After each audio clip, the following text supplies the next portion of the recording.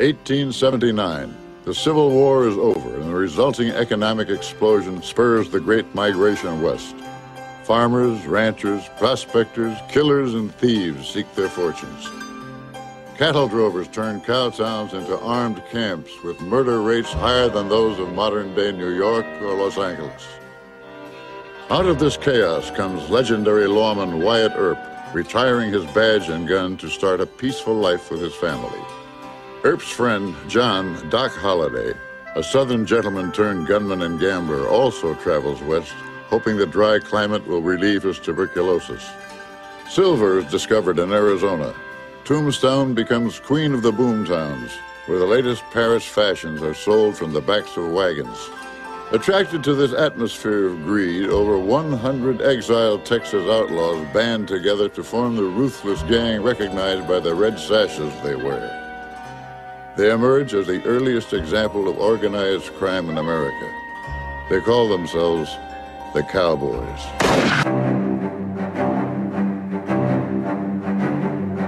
Hey everybody, welcome. My name is Matt, and I'm here with Andrew. Today we're going to be talking about Tombstone, the movie that brought us the definitive Doc Holliday, the legendary players at the OK Corral, and Kurt Russell's secret directorial debut. So grab your popcorn and Reese's Pieces, and let's break it down on the Post Credit Podcast.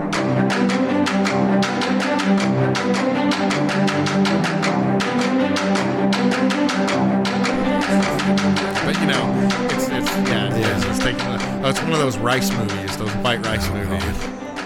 We better stop. I'm just saying, but yeah, but it's weird that they called you think it like why would that. they call it spaghetti? I mean, I understand why they called it or said that they called it spaghetti western, but nowadays it just seems like it could be canceled very easily, you know. But I actually kind of grew up loving. Like, I love westerns, you know, I love horses and you know, that time period, it was just so gritty, you know, it just was so, you know, with outlaws and stuff. I just found it, you know, very interesting, you know, during that time period, you know what I mean? You know, like you get these characters, especially from this movie where, you know, these characters are straight out of history. You know, this is not made up characters in Tombstone. You know, Tombstone is actually a place, you know, the OK Corral was actually, you know, a place in Tombstone.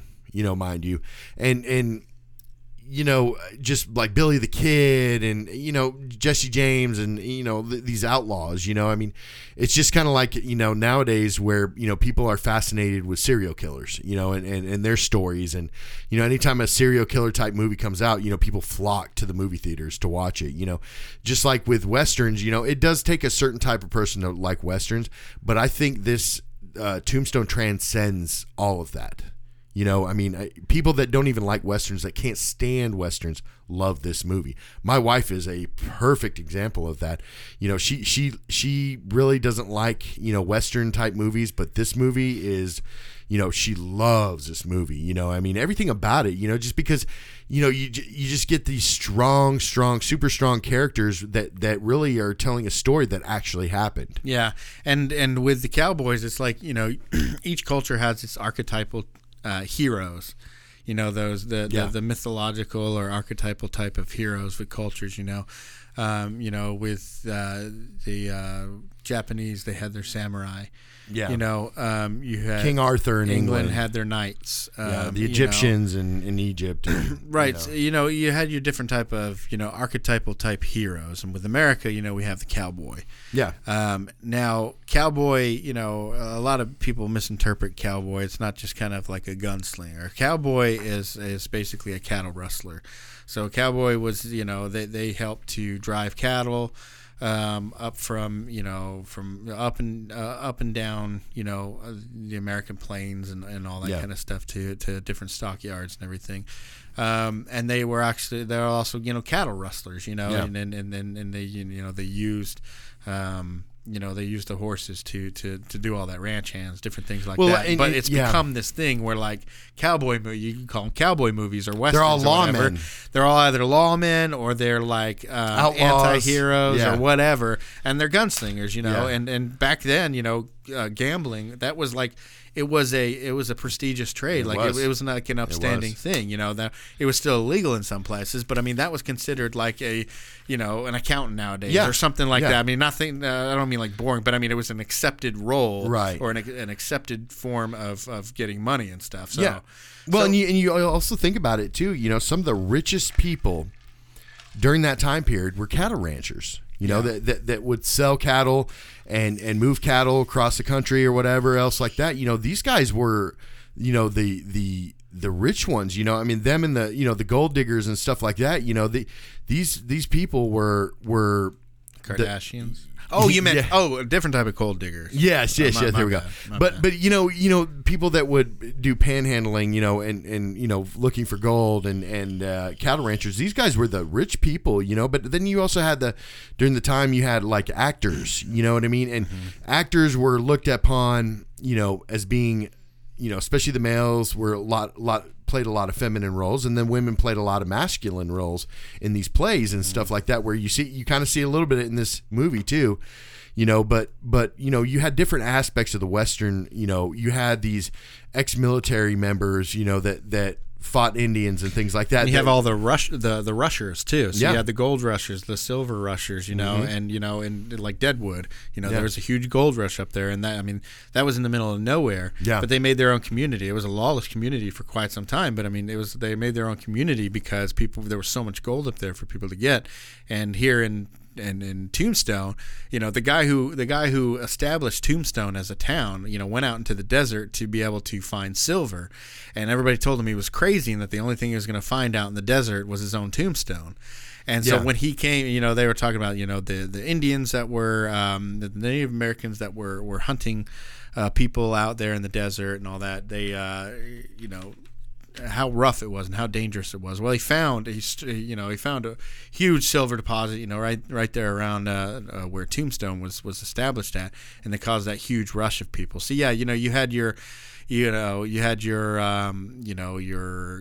rushers, you had your cowboys, your cattle hands or whatever.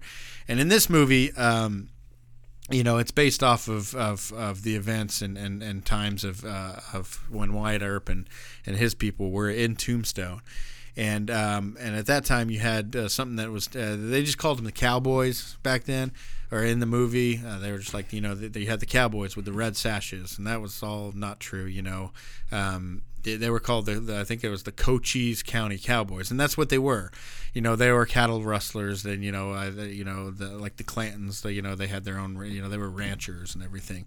There was no such thing as red sashes. That was made for this movie and everything. But they did come from a lot of these outlaws did go from Texas, to these gold rush places, where all the gold was showing up. And they've come from Texas, Missouri, from Kansas. Dodge City was in Kansas, and but this story in particular, it was stating that basically these red stashes were Texas outlaws that had but that was never that's not historical. It's something they did for the movie, something for right because I think at that time they had like a lot of movies about LA gangs and different things. So you had the Crips and the Bloods and all that kind of stuff. So they kind of wanted to make it have that gang feel, and so the audience watching knew who the bad guy was. Yeah, and because there were no white hats and black hats in this movie. It was all just black hats. Historically speaking, at least two of these characters, well, three of them, several of them actually, Curly and Johnny Ringo, they were actually real characters in history. And pretty much all these people were. Yeah, I mean, even the Native American gentleman that they had, part of the cowboy gang or whatever, he was actually in history as well. Mm-hmm. He was actually the one that killed Morgan. That's what they were saying. That's what the history was telling us, that he is actually the one that killed Morgan. Yeah, I'm trying to remember what his name was, because it was a very stereotypical racist name. I think it was like the chief or something. They call him like Indian something or something like that. You go ahead. Oh no, I was saying for this movie stating, I mean, what we're talking about today is definitely Tombstone, and it was released in 1993, and again, it's one of our favorite movies, and we've always wanted to do this. And definitely a shout out to our father who kind of influenced us to like movies like this. Yeah, because like I was saying before, I didn't like Western movies. I didn't like cowboy movies or anything like that. They had some good ones, Quick and the Dead, Good, Bad, and the Ugly, different things like that. I just never got into it. But for some reason, I was probably made to watch this when I was younger, but I really enjoyed this one. It didn't feel like the typical cowboy movie. It felt very well produced. Yeah. Which is interesting because this movie was shooting and came out at the same time that the movie Wyatt Earp was. With Kevin Costner. And it's one of these movies where it's like, Dante's Peak and Volcano or Armageddon and Deep Impact, where you have studios that have like the same type of movie, same premise, completely different stories and characters and everything, but same type of thing, Volcano and Dante's Peak, both about, volcanoes. It was a huge natural disaster. So, but it was about different types of volcanoes. Deep Impact and what was the other one? Deep Impact and Armageddon. Armageddon, yeah. Yeah, and Armageddon, it was an asteroid, and I think Deep Impact was. I don't think it was an asteroid. No, it was an asteroid. Yeah, I thought it was like something else. But the difference is in Deep Impact, the asteroid actually hit, where Armageddon it didn't. Remember he ended up splitting it and. Well, they blew it up, but then one piece ended up hitting anyways. Yeah. I guess the people in a Michael Bay are much smarter than the people in that other movie because they figured out how to actually save the world or whatever. But this was kind of done at the same time. And what happened was Kevin Costner, coming off of, he's always just been a fantastic actor, and he really wanted to get back into the Western because he had started and directed Dances with Wolves, and won Oscars and stuff off of that. So because now he's doing what's the name of that park? Yellowstone.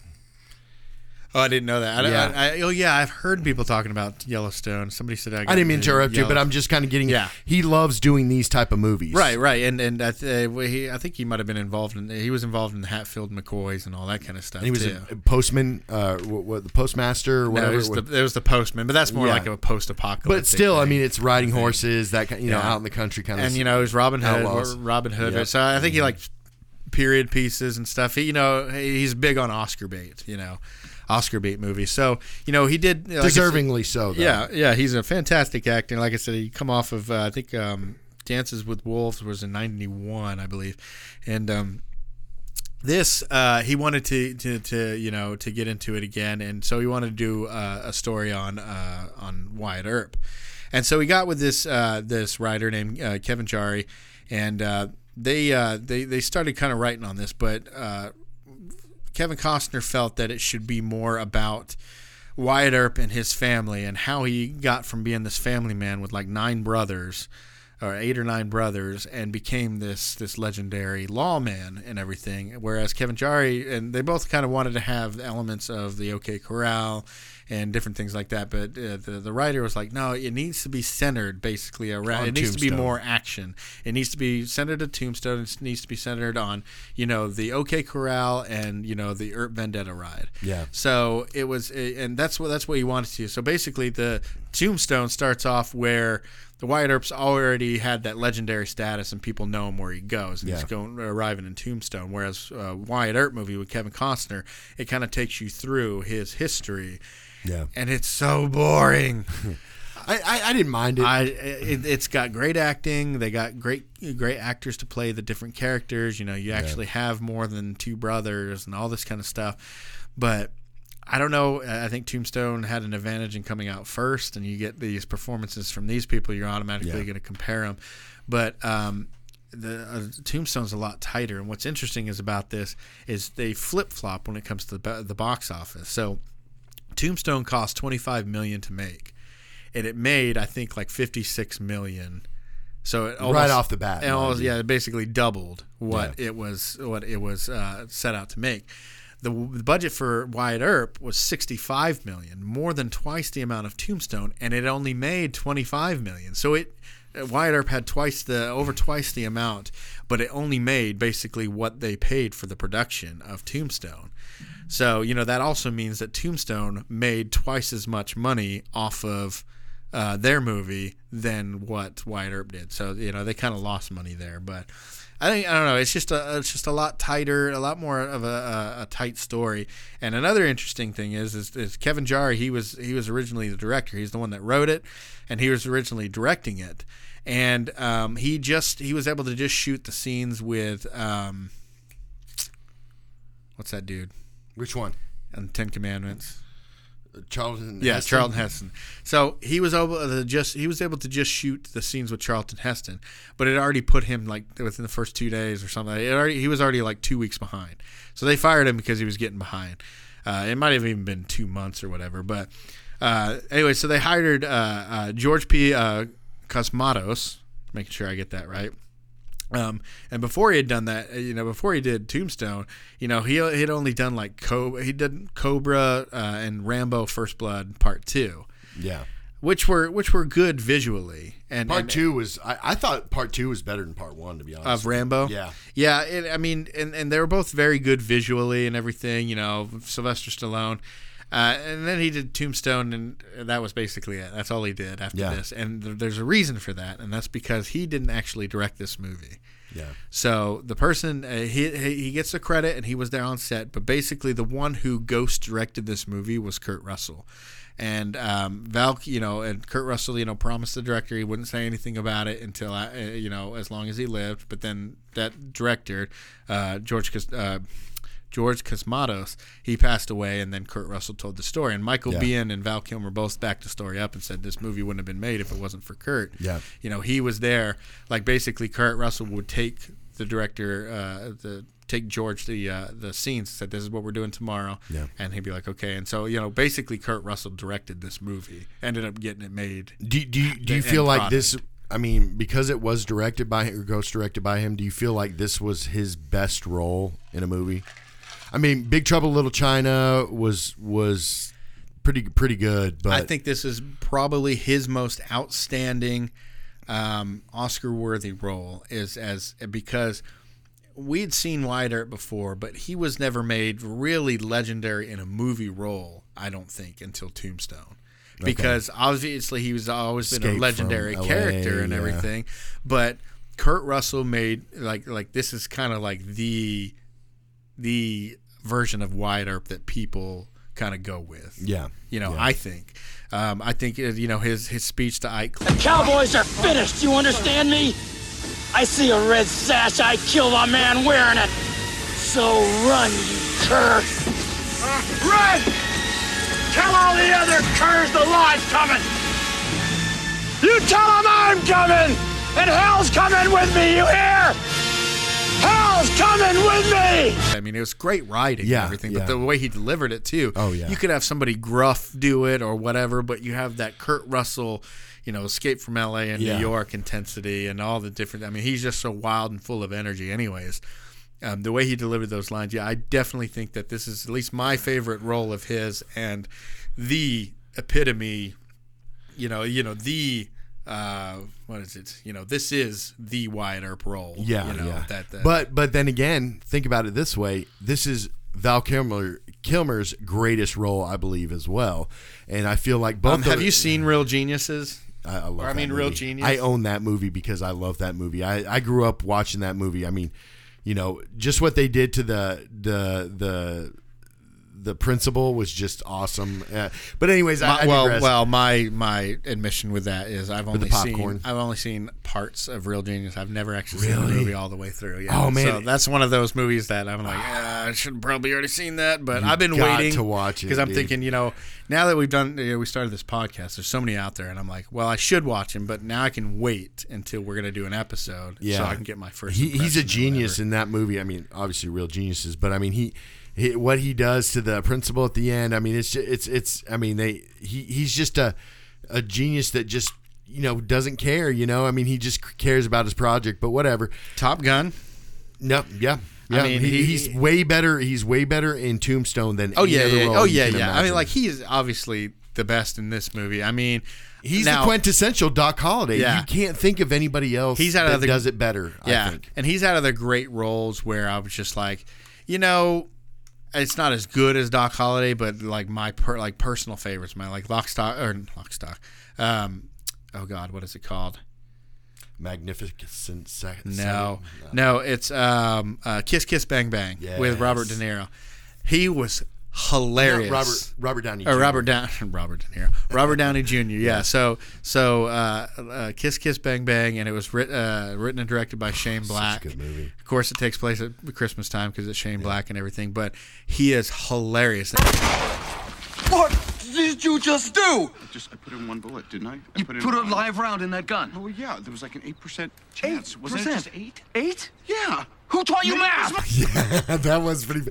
No, I'll give you that. I will give you that with his role in there because he was just like a spineless idiot. And that was like he was very smart. You mean Robert Downey Jr. was spineless? He would kind of like smack around Robert Downey Jr. in this movie. It was hilarious. I mean, and Robert Downey Jr. just played this like pathetic guy and everything. We got to admit that he is such a phenomenal. Robert Downey Jr. is such a phenomenal actor, whatever he does. But no, Val Kilmer's role is, I mean, his one-liners alone make this movie amazing, and it just carries on through all generations. It has to, because every single one of his lines is iconic.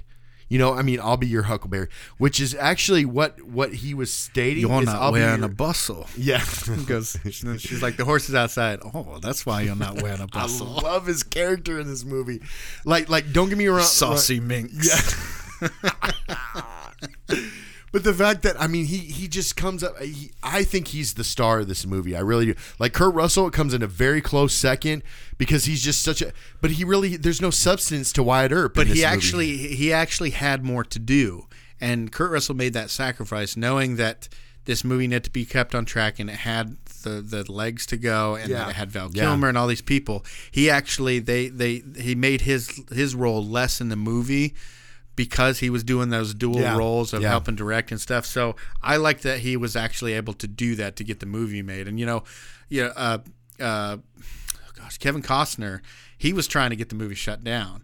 And the only place that he had no pull in was Buena Vista, which is owned by Disney. Yeah. And so Disney was actually the ones that were able to pick this up and distribute it and everything. But if it hadn't been for them, this movie probably wouldn't have gotten done because... You're talking about Wyatt Earp, right? No, Tombstone. Really? Because Kevin Costner was putting the kibosh on everything. Kevin Costner was put the kibosh on Tombstone. Yeah, because he, like I said, he had left the project and went to go do his own Wyatt Earp, and he didn't want any competition.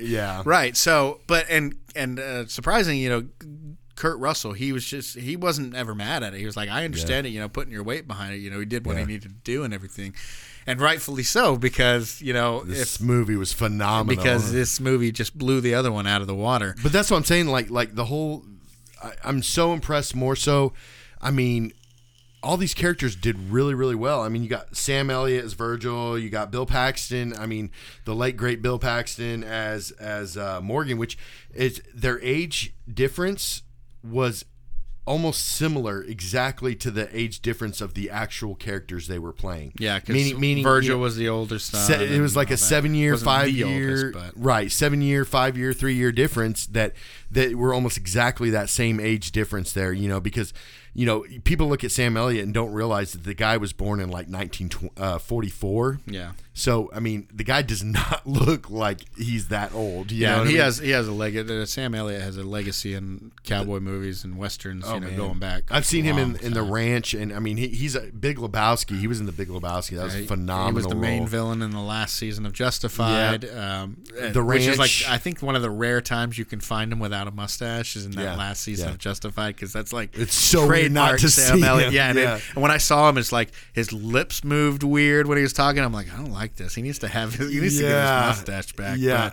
But going off of what you were saying, as far as this was Kurt Russell's movie. Michael Biehn was actually talking about it. He's like, as much as I love, Powers and Kurt and all this kind of stuff, it was me and Val that stole the movie. Yeah. Because, the guy that works for the main guy is usually the more interesting one, Vader. He was way more interesting than the Do you know Emperor. Vader was only in the first, I think the first movie for like 8 minutes. Yeah, Total. Yeah, it was very short. It was very short, but that's how impactful he was. Yeah. And Ralph McQuarrie and all that. Well, they said through the first three, episode 4, 5, and 6, right? They say Vader was only in that for 36, 38 minutes or something total, but yet he made such an impact, in those movies, those 3 movies, barely being in it, that it just transcends anything else. You know what I mean? Yeah, and that's why the prequels were so important, because you got more on Vader before he became Vader, and you got more on Palpatine before he became who he was. And just like the whole thing with Val Kilmer, he was in this movie, but he wasn't in the movie the entire time, but he stole this movie, and his one-liners. And I was going to tell you before, when he says Huckleberry, apparently it's called a Hucklebearer, which means it's somebody that, it's the handle that's on the casket. The casket. Yeah. So that would be a pallbearer. So that was kind of a misconception, but but in the script, it actually does say, they said, because there's been a debate between fans whether it's Huckleberry or Hucklebearer. But if you look, it was kind of put to bed whenever you look at the original sketch. It does say, I'm your Huckleberry. Yeah, and he did a lot of ad-libbing from what I was reading about it with Val Kilmer. He did a lot of his winks and a lot of his mannerisms were not scripted. And him and Michael Biehn actually rehearsed that scene at the end under the oak tree, the showdown between those two. Man. They actually were the ones greatest scene in the movie. Rehearsed that, because they back in the day when they'd have these shootouts, people would be like 20 feet away, right, 20 paces or whatever. They're just circling, and they would but they would stand there 20 feet apart, and they would shoot at each other, and they wouldn't hit because nobody was a huge great shot. You're shooting from the hip. You're doing a quick draw, and sights weren't as good. Bullets weren't as good, and everything. So you wouldn't. Sometimes you'd have misfires. Sometimes you'd have bullets that go way over here. Barrels weren't. What do you call it? Bored correctly? Different things like that. So, a lot of people look at these shootouts. Well, these shootouts sometimes would last for a few shots because it would take a while to actually get a shot. Yep. And everything. Well, so that's why they wanted to do it in this little area where they circled each other, and to where it's not far away, and to where a true quick draw would actually hit. Right. And if you notice, they do it in the forest, which historians have said mostly that wouldn't have happened in a forest. That would have happened in a field somewhere, or in the city somewhere, or in desert desert land, and with wind. Well, yeah, they say that the only reason to have quick draws and stuff is to, for the crowd. Yeah. You want to show how good it is. But out in the middle of the woods, they're just going to be trying to shoot each other. Right. But this was between two men who wanted to prove that they were better than the other. Now, this never historically happened because Doc Holliday was somewhere else whenever Johnny Ringo's body was found. He was committed found suicide, actually. Well, they say that there's still some contention with that too, because he was found up against a tree like he's left in the movie. He was found with a bullet to the head, his finger's still in the trigger guard. But it wasn't like to the side of the head like you would usually see it. It was more where he got shot in the movie, and his gun had discharged a shot. Another shot that never went into his head. So that if you'll see in the movie, once Doc Holliday shoots him in the head, he's sitting there like about to collapse, stumbling, and he does pull off a shot. But they were that was to make it more historical. But they think that either he had a run-in with somebody else who killed him, or whatever. But they said Wyatt Earp and Doc had nothing to do with that. They said Doc was something like 670 miles away from where Johnny Ringo actually died. Now, and he was dealing with his TB had gotten bad and everything like that. So. But these characters are correct in history. I mean, as far as who they were actually, Johnny Ringo was a gunslinger, and you had mentioned it before, and I think on a previous episode or something like that, but or actually earlier, but. You had gunslingers and you had lawmen. There's a difference there. Wyatt Earp was not a gunslinger. Right. Wyatt Earp was a lawman. Where Doc Holliday was a gunslinger. Johnny Ringo was a gunslinger. Billy the Kid was a gunslinger. They were also Doc was a gambler. Yeah, and that was how he made most of his money. But he was also a gunfighter. Well, and you got to also consider this too: is that Johnny English. You got Mr. Hilarious Bean. movie. You got Mr. Bean running around in Tombstone. No, you got Johnny Ringo, and then you had Doc Holliday. But you had Doc Holliday, and both these characters, if you really look into it, were either of them really actually good? They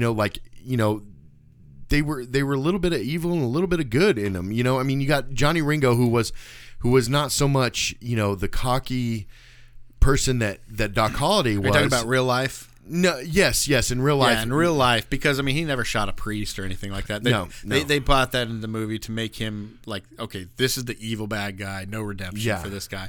And even Doc Holliday says a line in the movie, you know, he wants revenge. Yeah. And then Wyatt's like, for what? For being born. Yeah. You know, so you have this like, okay, he's a real bad evil character. Yeah, but the thing is I mean, you know, Doc Holliday would rob people. He was a drug addict. He would murder people that cheated him in card games. You know, Johnny English. I gotta stop saying that. Johnny Ringo was the same thing. You know, he was, you know, a gambler. He was a womanizer. He was a you know, he did drugs. He did was a drunkard, you know. I mean, so in a same thing with Ike Clanton. Yeah. He wasn't this dirtbag guy that just talked crap to everybody and tried to intimidate people. Yeah, it was a different time back then. It was, and you know, I feel like they did the Johnny Ringo and the Doc Holliday. They were kind of like the yin and yang for each other for this film, where Curly kind of was like that for Wyatt, but Wyatt really was kind of taking on everybody.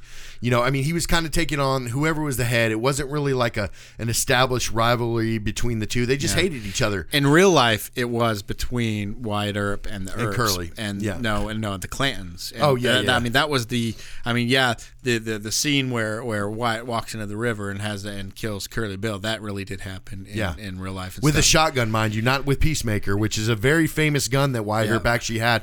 And he said it was a 10-inch barrel. But he didn't kill Curly. And he can handle that, because if you look at that mustache, that was a real man. Yeah, and you know, I got to point this out before I forget about it. But when they were riding in the horse, and it was right at the end, but it was Wyatt Earp and Doc Holliday riding. They're both riding next to each other at, it seemed like full speed almost, or pretty quickly, and they go to shake hands. Yeah.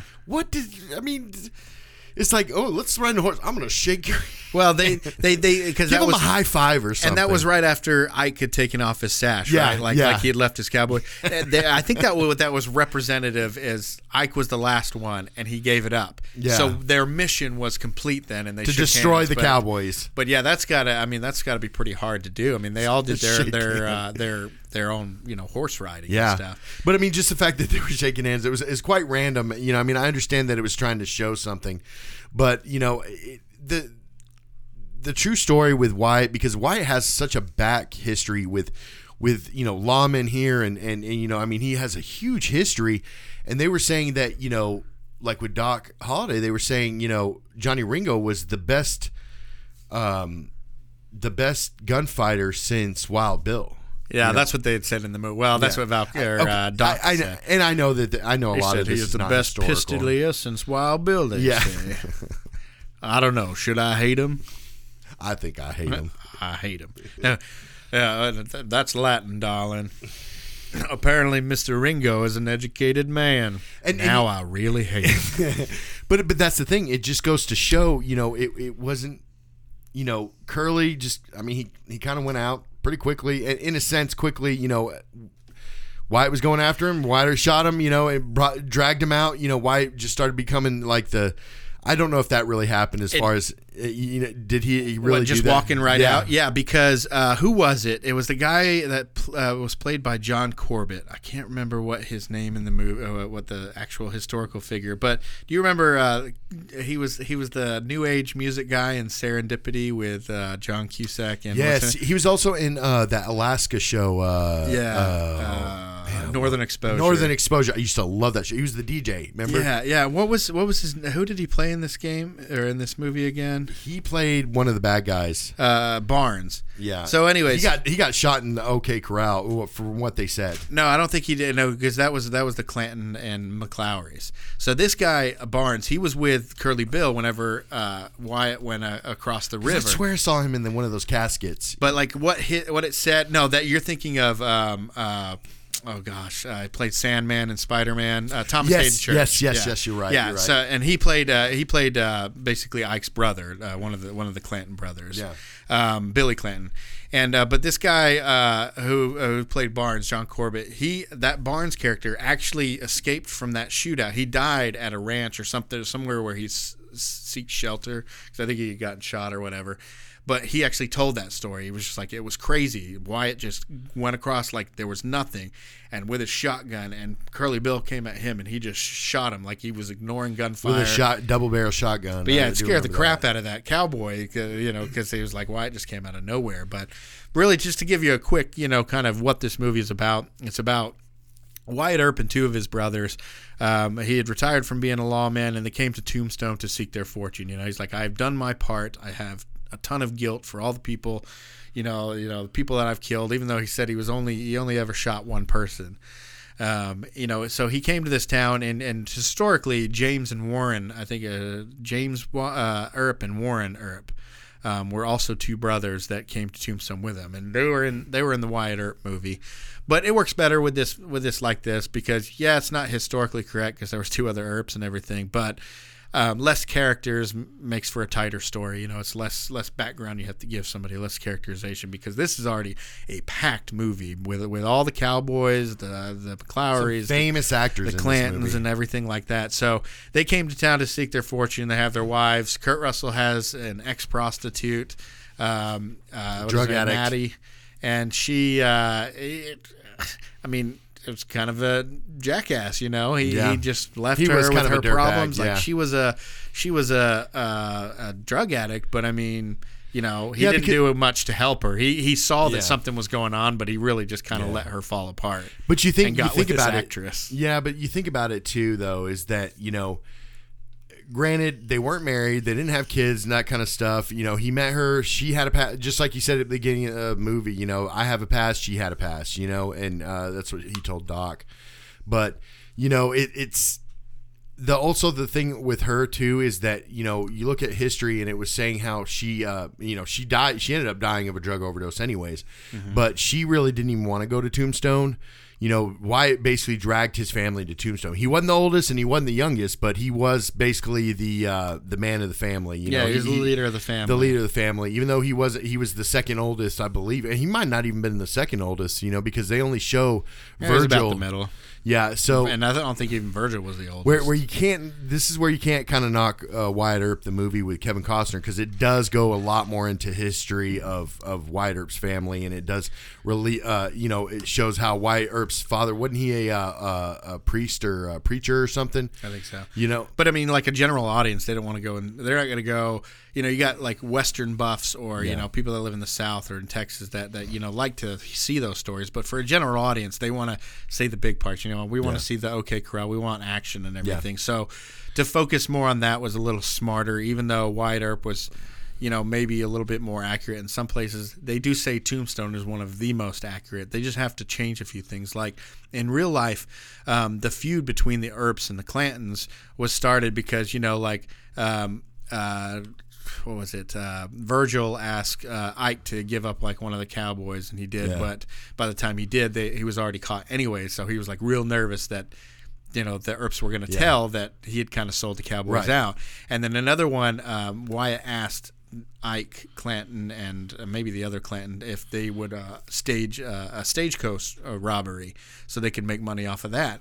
So also the battle at the OK Corral did not happen at the OK Corral. Right, it actually happened like four buildings down. Yeah. So it technically nothing happened at the OK Corral. But yeah, so that was the reason.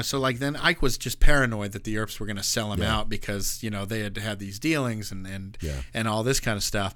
And so that's what really started the feud between the Cochise County Cowboys and the Earps and everything. And in the movie, it was just kind of like whenever the Cowboys came in, when Wyatt and Virgil and Morgan got the job to deal faro at the Oriental. The Cowboys came in and there was like a little, kind of a pissing contest going on. It started with Curly Bill. Oh, you must be Wyatt Earp or whatever, and then you got Ike Clanton getting in Wyatt's face, and listen here, law man, law don't go around here.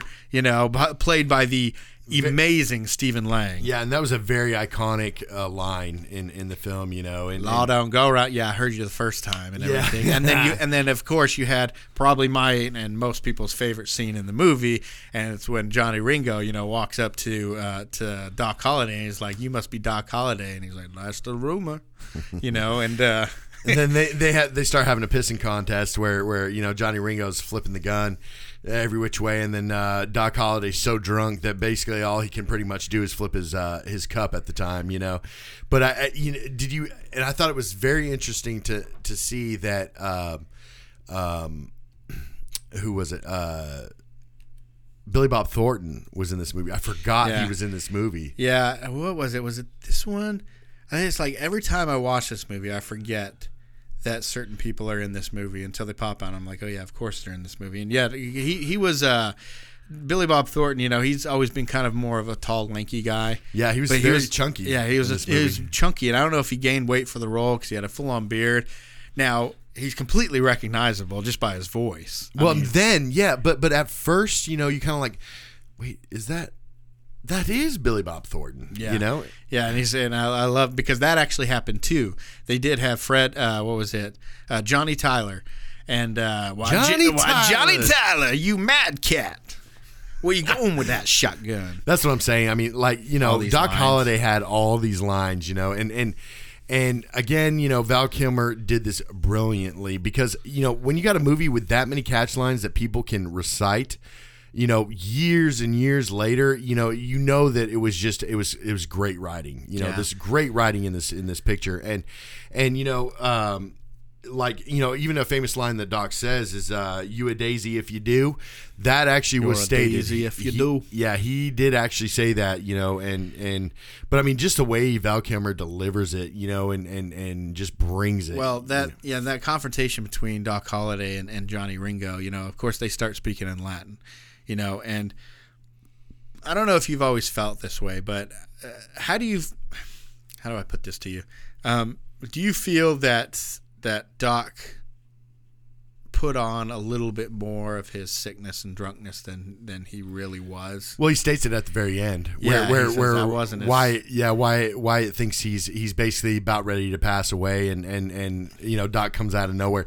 Doc not only comes out of nowhere, but beats Wyatt to the standoff between Johnny Ringo, and is able to outdraw the supposed best pistolier since Wild Bill. But that's what I want our audience to really realize, that again there is a difference between gunslingers and lawmen, because like I said, Wyatt Earp was not a gunslinger. Even Doc Holliday, he asked Doc Holliday, he said, "Can I be? I won't be able to beat him, will I?" And then Doc, can I beat him? No, you can't, because Doc knew that Doc Holliday was a gunslinger. Yeah, Wyatt Earp wasn't a quick draw. He wasn't a gunslinger or anything. Even though he owned the most famous gun in the world. Right. He was a good shot when he got into shootouts and everything like that. And it was more about his tenacity, his fearlessness in carrying out these duties and putting these people away. Back in those days, it wasn't like you had a full police department. Sometimes you had a couple people doing the job. Yeah.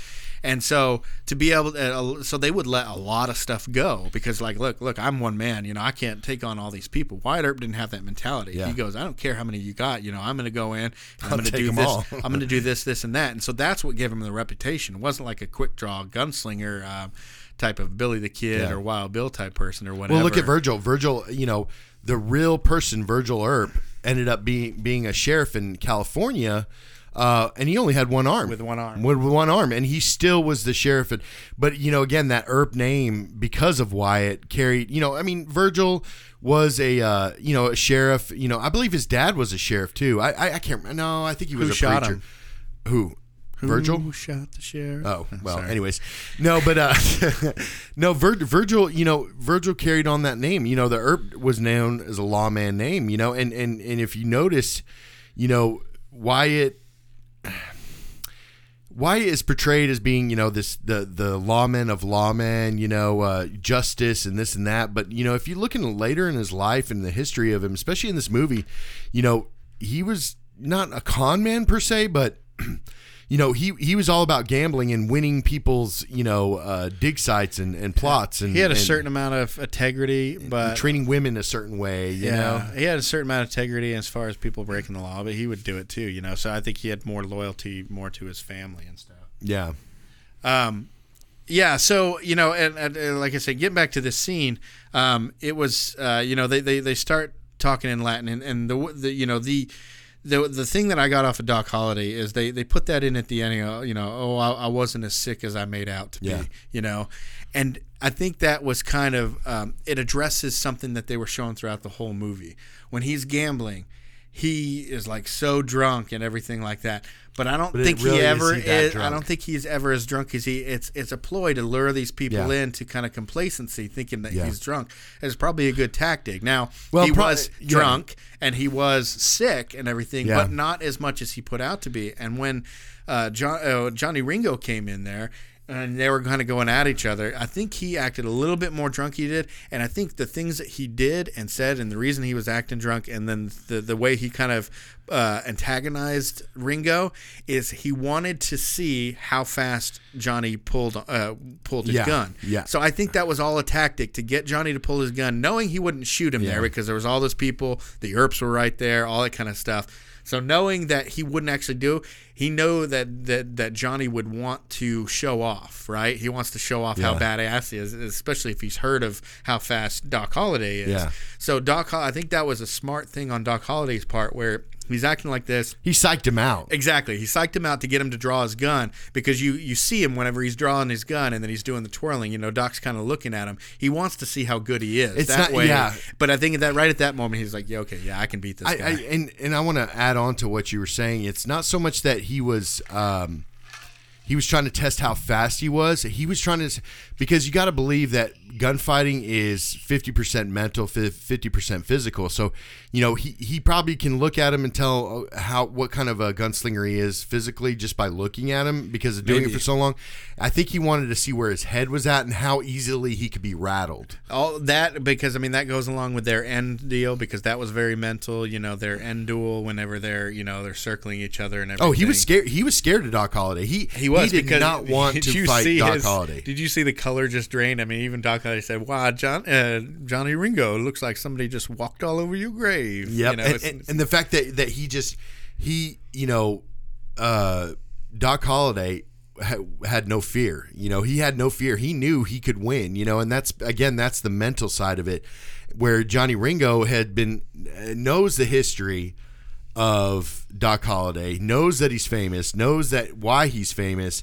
You know, and he was like, okay, I'm fighting Wyatt Earp and I'm going to kill him. Yeah, Johnny Ringo. Johnny wanted a piece of Wyatt Earp and he wanted a piece of Doc Holliday because they were famous, and he wanted to have his name be out there too because he was, he wanted to be, he was a gunfighter and everything, ran around with these cowboys, and but I think it was, at the first scene, he had no words or anything for Wyatt Earp. He was staring at Doc Holliday that whole time in that bar whenever Doc was sick.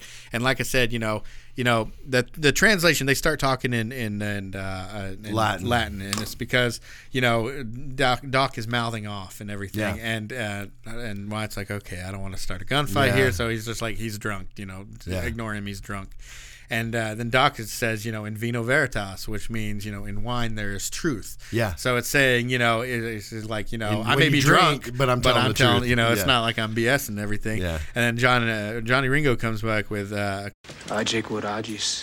he's saying, do what you do. And saying, hey, do what you need to do. Bring it if you got it, that type of thing.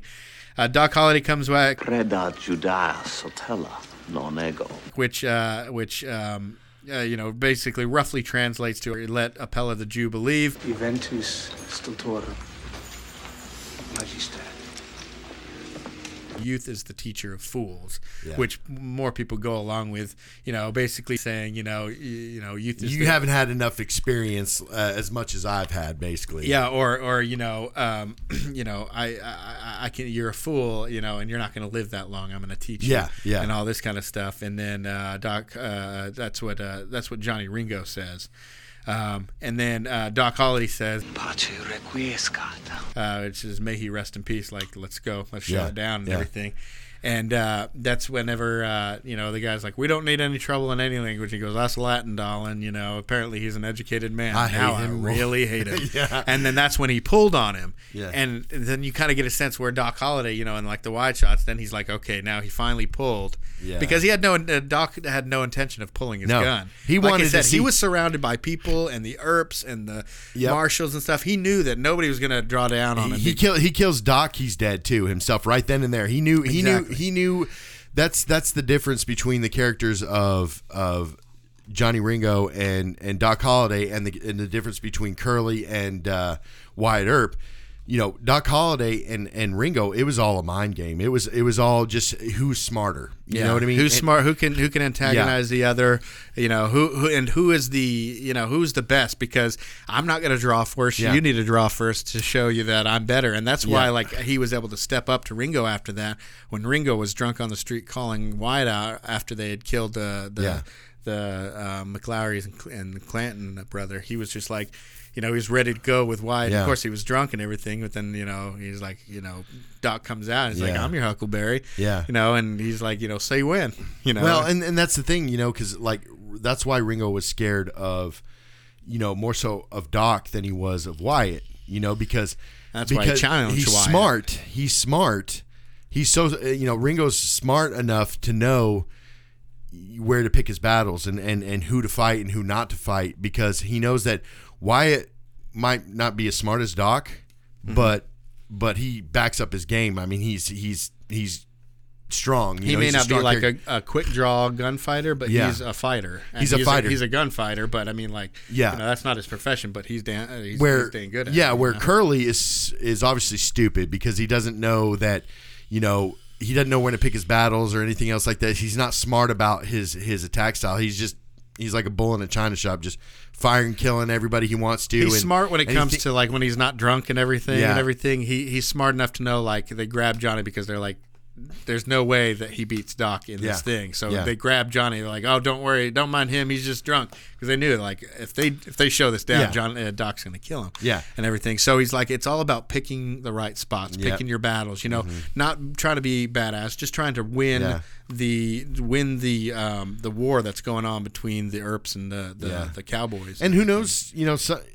Doc might be one of those people in history, that really perform better under the influence. You know what I mean? Some people. But a lot of people would there, discredit him because he was a lunger. Exactly. He had tuberculosis and everything, and so they thought that would make him slower. And he was drunk most of the time, so they thought that would make him slower. But despite all that, because he had lived with it for so long, he was still a renowned, dentist. quick draw and dentist too. Yeah, and so. Even though he had tuberculosis and was drunk all the time mostly and everything, people still don't want to mess with him because they're like, well, he got that profession while he was still dealing with all this. Yeah. Now he's going downhill. I think what their plan was, let's take out Wyatt first, or take out his brother so we can take out him and everything. And it was kind of like they were kind of leaving Doc to the side, like let's not mess with him. Let's take out these Earps first, because they probably thought Virgil, Doc's Morgan and all that. They probably thought Doc was just a drunk guy that probably wouldn't even know whether or not the fight was going down at that time or not. Maybe, but they were scared of him. They were scared of him, but at the same time, I felt like if they drew the Earps away from Doc more often, because again, none of those Earps were gunslingers. They were all lawmen. It's again, I'm trying to. That gets blurred sometimes though, because it was so easy to become a lawman. You just get deputized on the spot. Wild Bill was a gunslinger, but he was also a lawman. You know what I mean? And some of these famous people were gunslingers and lawmen. In Deadwood and stuff. Yeah, and because there's a theory that says that Doc Holliday, the real Doc Holliday, became a gunslinger because he had tuberculosis and did not want to die from tuberculosis. So he became a gunslinger so he would die by the gun, or die by the alcohol, or die by playing cards or whatever. He wouldn't die from tuberculosis, which is in the end what he ended up dying from. So Doc Holliday, his mom died from tuberculosis, and he took care of her, and that's how he contracted it, is because he was taking care of her when she was still contagious and everything. So he contracted it when he was younger and everything, and when it started becoming a problem, like, as a dentist, you're not going to want to be coughing your tuberculosis in people's faces and stuff. When that started, a doctor recommended, like, look, the warm, dry heat is probably the best bet for your tuberculosis, for your lungs and all this kind of stuff. So that's not why drinking. That's why he was in New Mexico, Arizona, and gone out to those places and everything, so he could live a little bit longer. But as soon as he got that, he knew he had tuberculosis and was probably going to be killed by it one day. So he lived his life like every day, like it was his last day. He gambled, he partied, he did the gunslinging, and he did the tough guy thing, because it's like, I'd rather die with my boots on, which is a common thing in the cowboy movies and in cowboy culture, or Western culture, was being out there dying with your boots on, not dying in your bed somewhere without your boots. And that's why his iconic line, which he literally said in real life, was "I'll be damned." That was his last words. Yeah, and he says, "This is funny." He goes, "I'll be damned. This is funny." And they were asking Val Kilmer. He's like, that's what he actually said. He goes, "I don't know who was there that actually heard him say that, but it's just a commonly, I guess, known thing that people know, that I guess somebody was there that can be recorded in history." Well, and so here's a little bit of stuff about the movie too. Is actually Wyatt Earp's fifth cousin, Wyatt Earp, mind you, actually played Billy Claiborne. Billy Claiborne, I think I heard about something like that. The real Wyatt Earp's fifth cousin, or first cousin, or no, fifth cousin. Yeah, but his name is Wyatt Earp, but he was actually related to the real Wyatt Earp, and he played Billy Claiborne. And did you also know that they were actually considering Richard Gere as Wyatt and William Dafoe as Doc Holliday? I knew about Willem Dafoe. I'm glad they didn't do Richard Gere. I think the cast just came out. It's weird because it's a weird cast, because you have Val Kilmer, who's come from Top Gun and these macho roles and everything.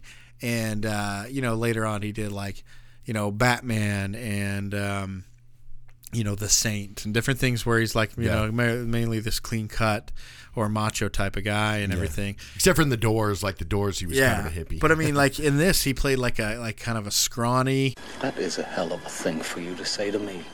White-faced, because it's bad. He was sick and everything, like a sickly person. He was still, but I mean, him, and then you got Kurt Russell's coming off of Big Trouble in Little China, Escape from New York, Escape from New York, L.A. and Overboard, and all these kind of Tango and Cash. I love that movie, where he's just this full of energetic, funny guy that's just he's just really laughing all the time and everything. Just. And he has to be this. I can no longer hear anymore. Stern, stoic type of character of Wyatt.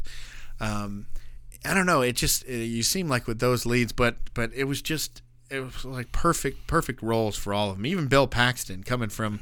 What is it? Weird Science, and Aliens. Where what did he say in Aliens? It's that's it, man. Game over, man. And he was just he got so annoying. Yeah, but he did a good job because he was supposed to be this annoying person in that movie. But, what I want to talk about, my favorite character in this movie is Michael Biehn's Johnny Ringo. We've been talking a lot about Doc Holliday and Johnny Ringo and stuff, but I think when you're talking about your favorite performances in the movie, you almost have to set Doc Holliday aside, Val Kilmer, because it's very hard to do that. Universally kind of accepted that he stole this movie. So setting him aside, I've always loved Michael Biehn's action stars. He was Kyle Reese. He was Johnny Ringo. He was in Aliens. He was was it Hicks or Hudson? No, he was Hicks. Yeah. So and it was Bill Paxton that was Hudson. So he had Hicks in Aliens, and he was in The Rock. He was also in Terminator. Remember? That's what I'm saying. He had Kyle Reese. Kyle Reese, yeah. And but he was in The Rock. He played the badass commander that died towards the beginning and everything. But I just always loved him. He never really plays the starring role though. Have you noticed that? No, but he's good like that. Yeah. I don't think you have those actors where they try to take their own movies, and they're good actors, but they're meant to be, I guess you say, the color or whatever. Sam not Elliott's like that too. Yeah. So I mean, it's I really loved his character as Johnny Ringo. You know, it's historically not quite accurate to the real Johnny Ringo, but I like how they did it for this movie because of the tone of this movie and the way that they went with the different relationships of the different heroes and everything. He played a very good, you know, godless type of character where, you know, you could tell he just wanted to fight and kill and be the best, and you know, that's what he did, and his acting was amazing in that tension-filled scene between him and Doc Holliday, and then at the end when you know, he's so cocky when quote unquote Wyatt is coming up to the clearing, and he goes, "Well, I didn't think you had it in you," and then he just hears, "I'm your Huckleberry," and he's like, he looks at him like, "Oh crap," you know, just like, "Oh no," and you see the shock in his face. He stops, and it's just very subtle and everything. Yeah. And then right after when he realizes, okay, this is about to go down, he's like, well, "All right, Lunger, let's do it." He kind of breaks after he says, "Let's do it." Like he's trying to project the confidence, but then it breaks because he's like, "Oh my God, I'm really nervous." You know, like I think I'm about to die. Right. Well, if you look at him too, you know, in this movie, he's truly evil. Like he's the personification of evil in this movie. Even Curly, the actor, and the character of Curly in this movie wasn't 100% evil because when Curly shot Fred Marshall, he was like, "Fred, are you all right? Yeah, come on, get up, Fred." And he didn't realize he was just drunk. Yeah, and he just did what he did. Yeah, but it's you know, he was kind of the personification of evil in this movie, but it was kind of more so like the Doc Holliday and Johnny Ringo were like the yin and yang, you know, because both of them were really, really smart. Both of them were very good gunslingers, you know, but Doc Holliday was so close to being that Johnny Ringo person. You know what I mean? Like you kind of feel like if it's not for Wyatt Earp, if it wasn't for Wyatt Earp, he would be Johnny Ringo. Yeah. Because he, you know, the only thing that, and this, I feel like this was kind of like historically correct, that if it wasn't for Wyatt Earp and Doc, you know, being that kind of influence on Doc Holliday, that Doc Holliday would have been that outlaw. You know, like Johnny Ringo or one of these outlaw characters. What do they say? He's like, "Why are you doing this?" And you're my like, friend. Because Wyatt Earp is my friend. Yeah. And he goes, "Well, I got a lot of friends." He's like, "I don't." Yeah. You know, so the fact that he didn't have any friends, you know, all that kind of stuff, and like you said, you know, he had this certain streak about him where, you know, he would rob people and everything, but it seemed to be whenever at the he card games at the bars, you know, kind of thing. But when he was around Wyatt, it was like it was all about, you know, protecting Wyatt, trying to do that. Yeah. Now they say what you want about, you know, about Wyatt and their morals, you know, the Earp's morals and stuff back then, but you know, they were at least, they do portray Wyatt in movies and stuff like that as being just this white knight, can do no wrong, completely justified lawmaker, you know, or not lawmaker, but law provider. But in reality, it was just like everybody else. He was trying to make a living. He was trying to make a good life for himself. He got, and his family. He really did care about his family. Yeah, he got caught up in the lawmaker status, but he didn't want anything to do with that when he came to Tombstone. And he left his wife there that was suffering from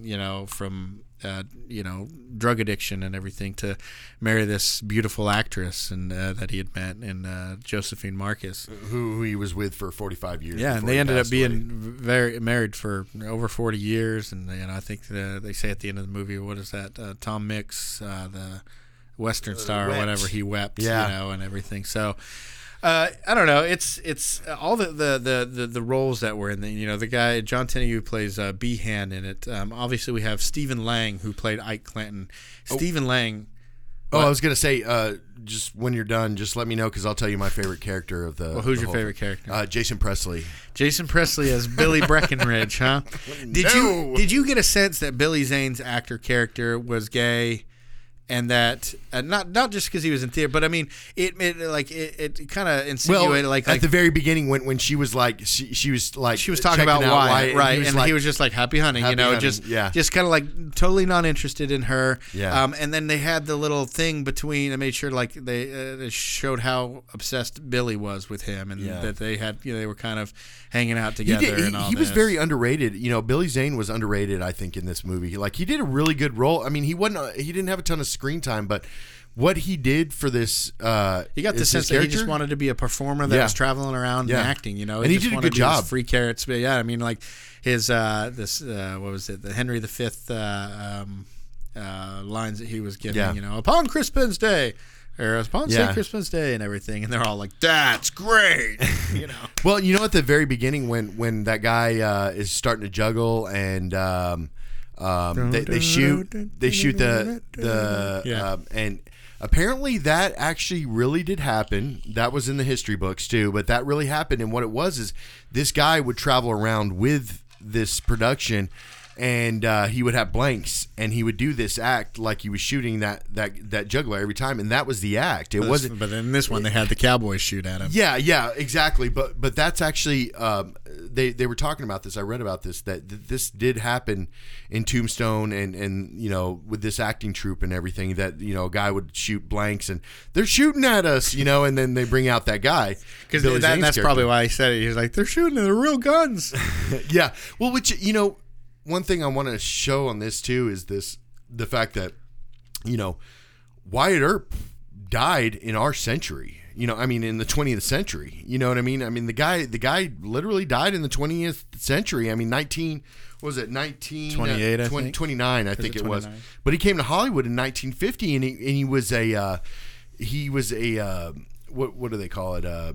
He suggested things in westerns, movies. So like what do you call it? An advisor? Yeah, technical advisor. Yeah, technical advisor. But he became a technical advisor before when he retired. You know, before he died, he went to Hollywood to advise on how to shoot western pictures. Just like we were talking about, he's always looking for ways to make money. Like he did his law-making days and his killing and stuff like that, and then past that, he just wanted to get his money and everything. Stephen Lang, who played Ike Clanton in this movie, I had always liked him in a movie. When I was younger, I hadn't seen him in anything else. And then you see him when he, you know, I think the next biggest thing that I recognized him in was Avatar. You know, when he played the military guy and everything. But I know he's been in a lot. I know. I mean, he's in Avatar, he's all buff. Like in this movie, huge. He doesn't look buff. And when they were doing the Deadpool movie, he was one of the front runners to play Cable. Yeah. And I'm like, oh, that would be so perfect. Yeah. You know, you just have to buff up a little bit more or whatever. In my opinion, I think he would have played. I think Josh Brolin did a great job at Cable, but I think that Stephen Lang, I think I would have preferred because I mean he looked exactly like Cable and everything. Yeah, but they were kind of casting, trying to go for the gray hair look, and he just personified that. Well, him and Sam Elliott, you know, kind of personify that salt pepper / you know, just straight up gray hair leading men or whatever. Do you know what Stephen Lang was you know, known for before this? Mm-hmm. So before A Few Good Men got made into a movie, it was like a Broadway play, and he played Jack Nicholson's character in A Few Good Men, and that's in like the most popular Broadway version of A Few Good Men. He played that character, that general, was it a general? Yeah, or major maybe, I think. Anyways, he played, maybe it was but he played Jack Nicholson's character in there. You know, you know, with the famous lines. You know, you can't handle the truth. You know, we say things like honor and you know just going. Yeah. But I mean, I could imagine him just being so intense, and he like won awards for that role and everything, and before he got made into a movie. So, but he did a really good job as Ike Clanton. I mean, he just disappears into all his roles he does. I love Stephen Lang as an actor. You got, you know, some of the side characters like that played the different Clantons, like Thomas Hayden Church. You had Jason Priestley in there. I mean, I know he was playing that Billy character or whatever.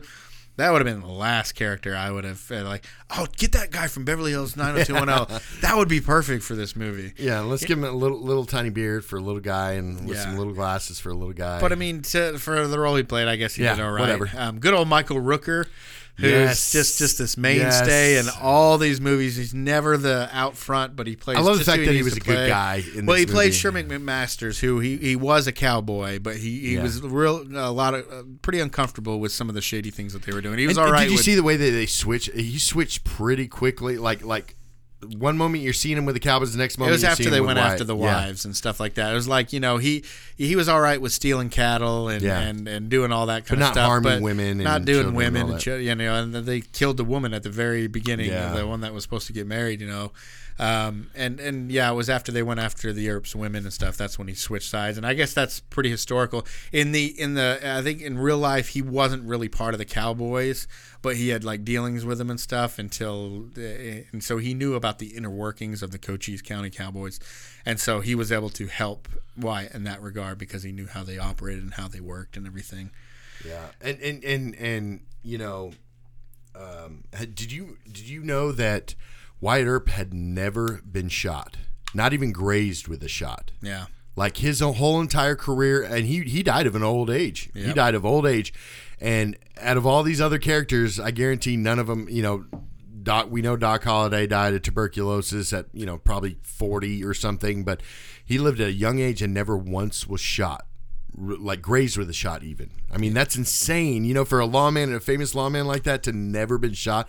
I guarantee you that probably had a lot of reason why people feared him so much, just because of that reason. Probably alone. because like we said, he wasn't a quick draw. A lot of these people would die in quick draws or get shot and everything like that, whereas he was more of a fighter, where it wasn't about the quick draws, it was more about the marathon than the sprint, right? You have right.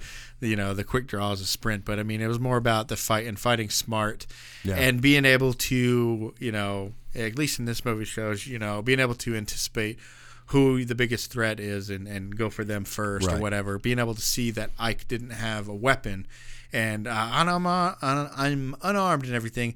And a lot of the quotes during the OK Corral showdown, those are actual things that were said by eyewitnesses that were in like the Tombstone papers, where it was Ike was saying, I don't have a weapon, I'm unarmed. And Wyatt Earp actually said, the fight's commenced. Get to fighting or go away or something. Whatever it was that he said. Get to fighting or get away. And the fact that he did that is what allowed them to not be like prosecuted for that whole shootout, and then allowed for the judge in real life to say, okay, you guys were acting within your authority and everything, because they didn't just shoot him because he wasn't unarmed. So the fact that Wyatt Earp was actually able to see that he wasn't a threat at the moment and let him go, then they were able to, justify that whole shootout, even though it might not have been justified. But I forget that, Terry O'Quinn, who played Locke in Lost, that he was the mayor in this movie. You got, like we said before, you got Billy Bob Thornton, you got Robert John Burke. He was in what's it called?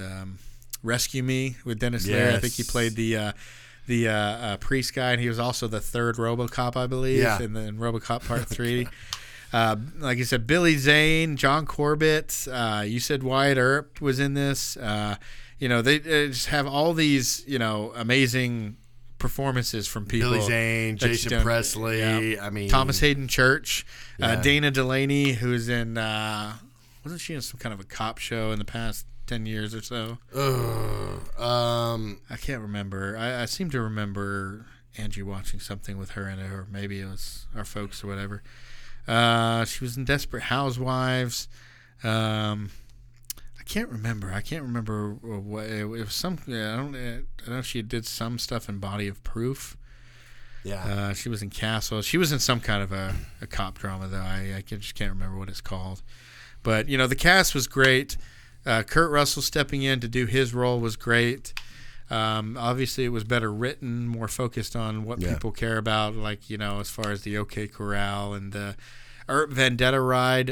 That was pretty somewhat accurate, because like about 2/3 into this movie, it just goes into a montage of them chasing down. They the OK Corral, and they leave Tombstone 2/3 in the movie and never go back. Yeah. And then it's just all about them getting Wyatt their Earp and vendetta. his immortal men. Yeah, the last ride of Wyatt Earp and his immortals and everything. So that was a real thing that happened. Wyatt and Doc and Turkey Creek, Jack Johnson, and James Earp went with them.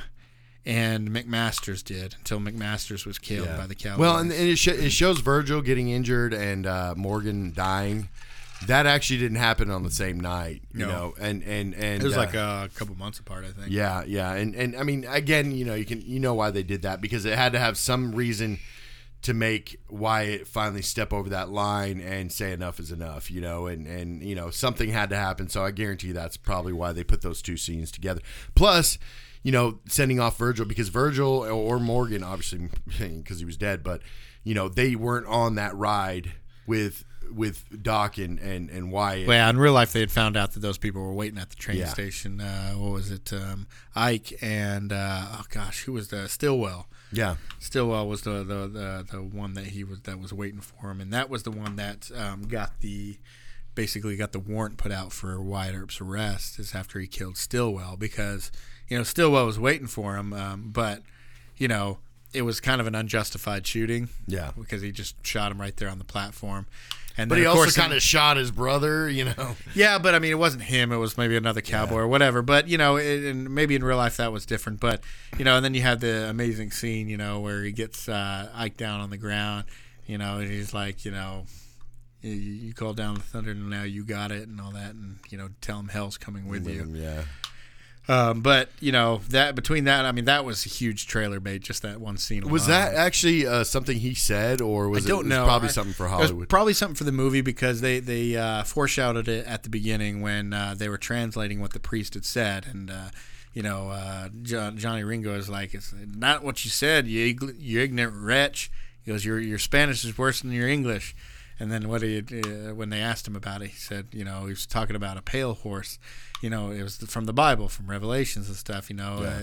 I saw a pale horse and hell followed with him. Mm-hmm. And so he's saying, what they were saying at the beginning was that the priest was saying that the pale horse is going to come for you, and hell's going to come, and they're going to, it's going to be the end of all of you. And then they shot him, or Johnny shot him and everything. And so they're just kind of laughing about it. And in the end, it ended up Wyatt was that person that hell's following with him and stuff. So it was kind of cool foreshadowing and everything. So I got some trivia for you. All right, let's go. All right.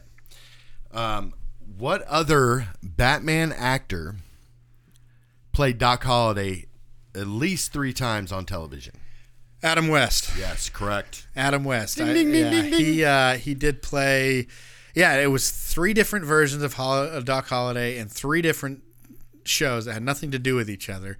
I think it was television. Maybe he played him once, and they're like, yeah, he's good for. So then he became known as a Doc Holliday actor or whatever before he became.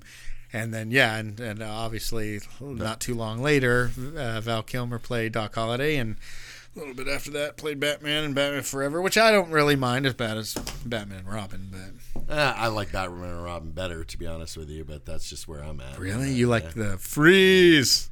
Yes. Chill? Yes. Is your thumb the only part of you that's green? You will just have to find out. I want us to be together, but I want to make sure you're serious about turning over a new leaf. I did. I can't have it. Terrible. I prefer Jim Carrey as the Riddler. Okay, no, I'm not saying that was bad either. I mean, I liked that one. I just liked.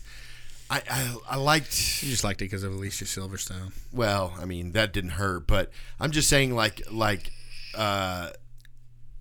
thought George Clooney did a better job than Val Kilmer, in my opinion. I disagree. I think George Clooney is George Clooney throughout the whole thing. I think both of them are horrible at it. But Michael Keaton, he changes his demeanor when he becomes Batman. I think Val Kilmer, to a little point, not as much, but to a point, he changes his demeanor, which you have to do.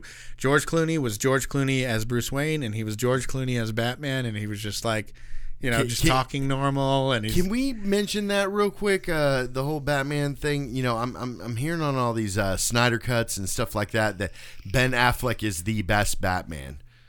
What? No. What? I think just no. Well, you've had so many different versions of Batman, and his came out as real, even grittier than Christian Bale's.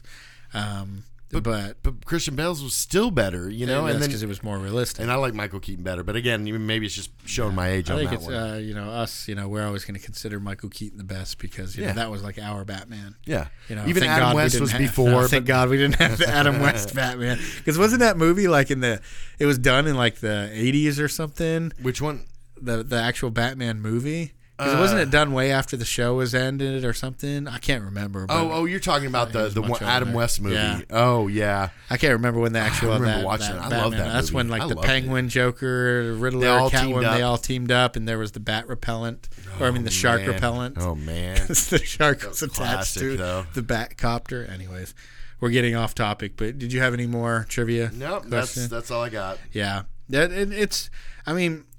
look, you can go historical with a movie, and it's good to be historical, but you got to put something in there for the average moviegoer that's going to keep them interested. That's a problem that maybe Lincoln, the movie Lincoln, as good as Daniel Day-Lewis's performance was, it was lacking something, and I think it was lacking, some. Well, it wasn't lacking in the acting. It was acting, and not even the actual writing, because the writing was actually history.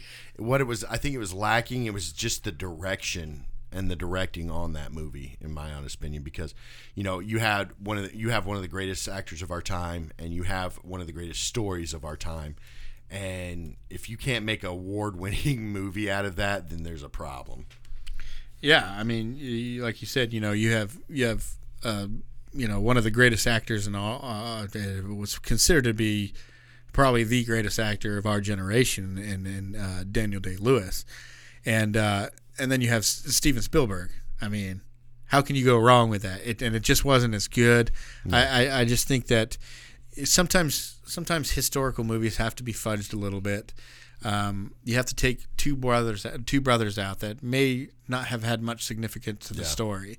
You may have had to change the conflict between the Earps and the Clantons and stuff, because it would take too long to tell that, because real life stuff isn't as exciting as it is in the movies.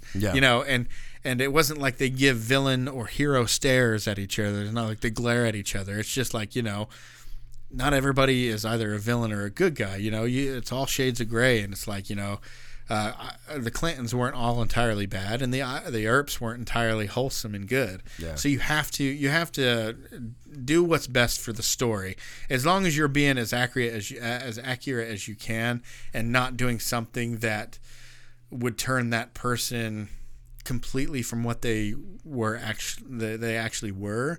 You have to do it for the sake of the story, because the story comes first. You can have the best visuals in the world or whatever. Michael Bay has some of the best visuals in a movie and everything, but he puts those visuals over story. And you can't do stuff like that.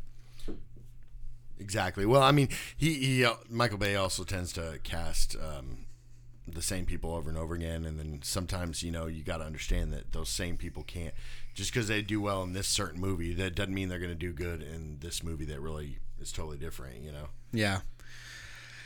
So I would say that this is probably I think it's considered to be one of, if not the best Western movie of or modern Western movies of all time. Yeah. If you don't count or one Good, of the the Bad, and the movies Ugly, or True Grit, the original True Grit, or whatever it may be. And some people, like yourself, you consider it to be one of the best movies, period, of all time. Yep. So this is definitely one of our main recommendations for you to watch. Please go watch this. If you haven't, it's a great story. It's got great characters. If you can look past Wyatt and his womanizing ways, at least with when it comes to his wife and this new actress who comes to town, I think human ways. So, but anyways, like I said, we really enjoy this movie. We definitely recommend it. Give it a watch. If you guys want to contact us, we are on Twitter now. Our handle there is at the Post Credits. For Facebook and Instagram, we are the Post Credit Podcast. And our email is thepostcreditpodcast@gmail.com. We appreciate you guys listening, and we'll see you next time. Throw me a bone.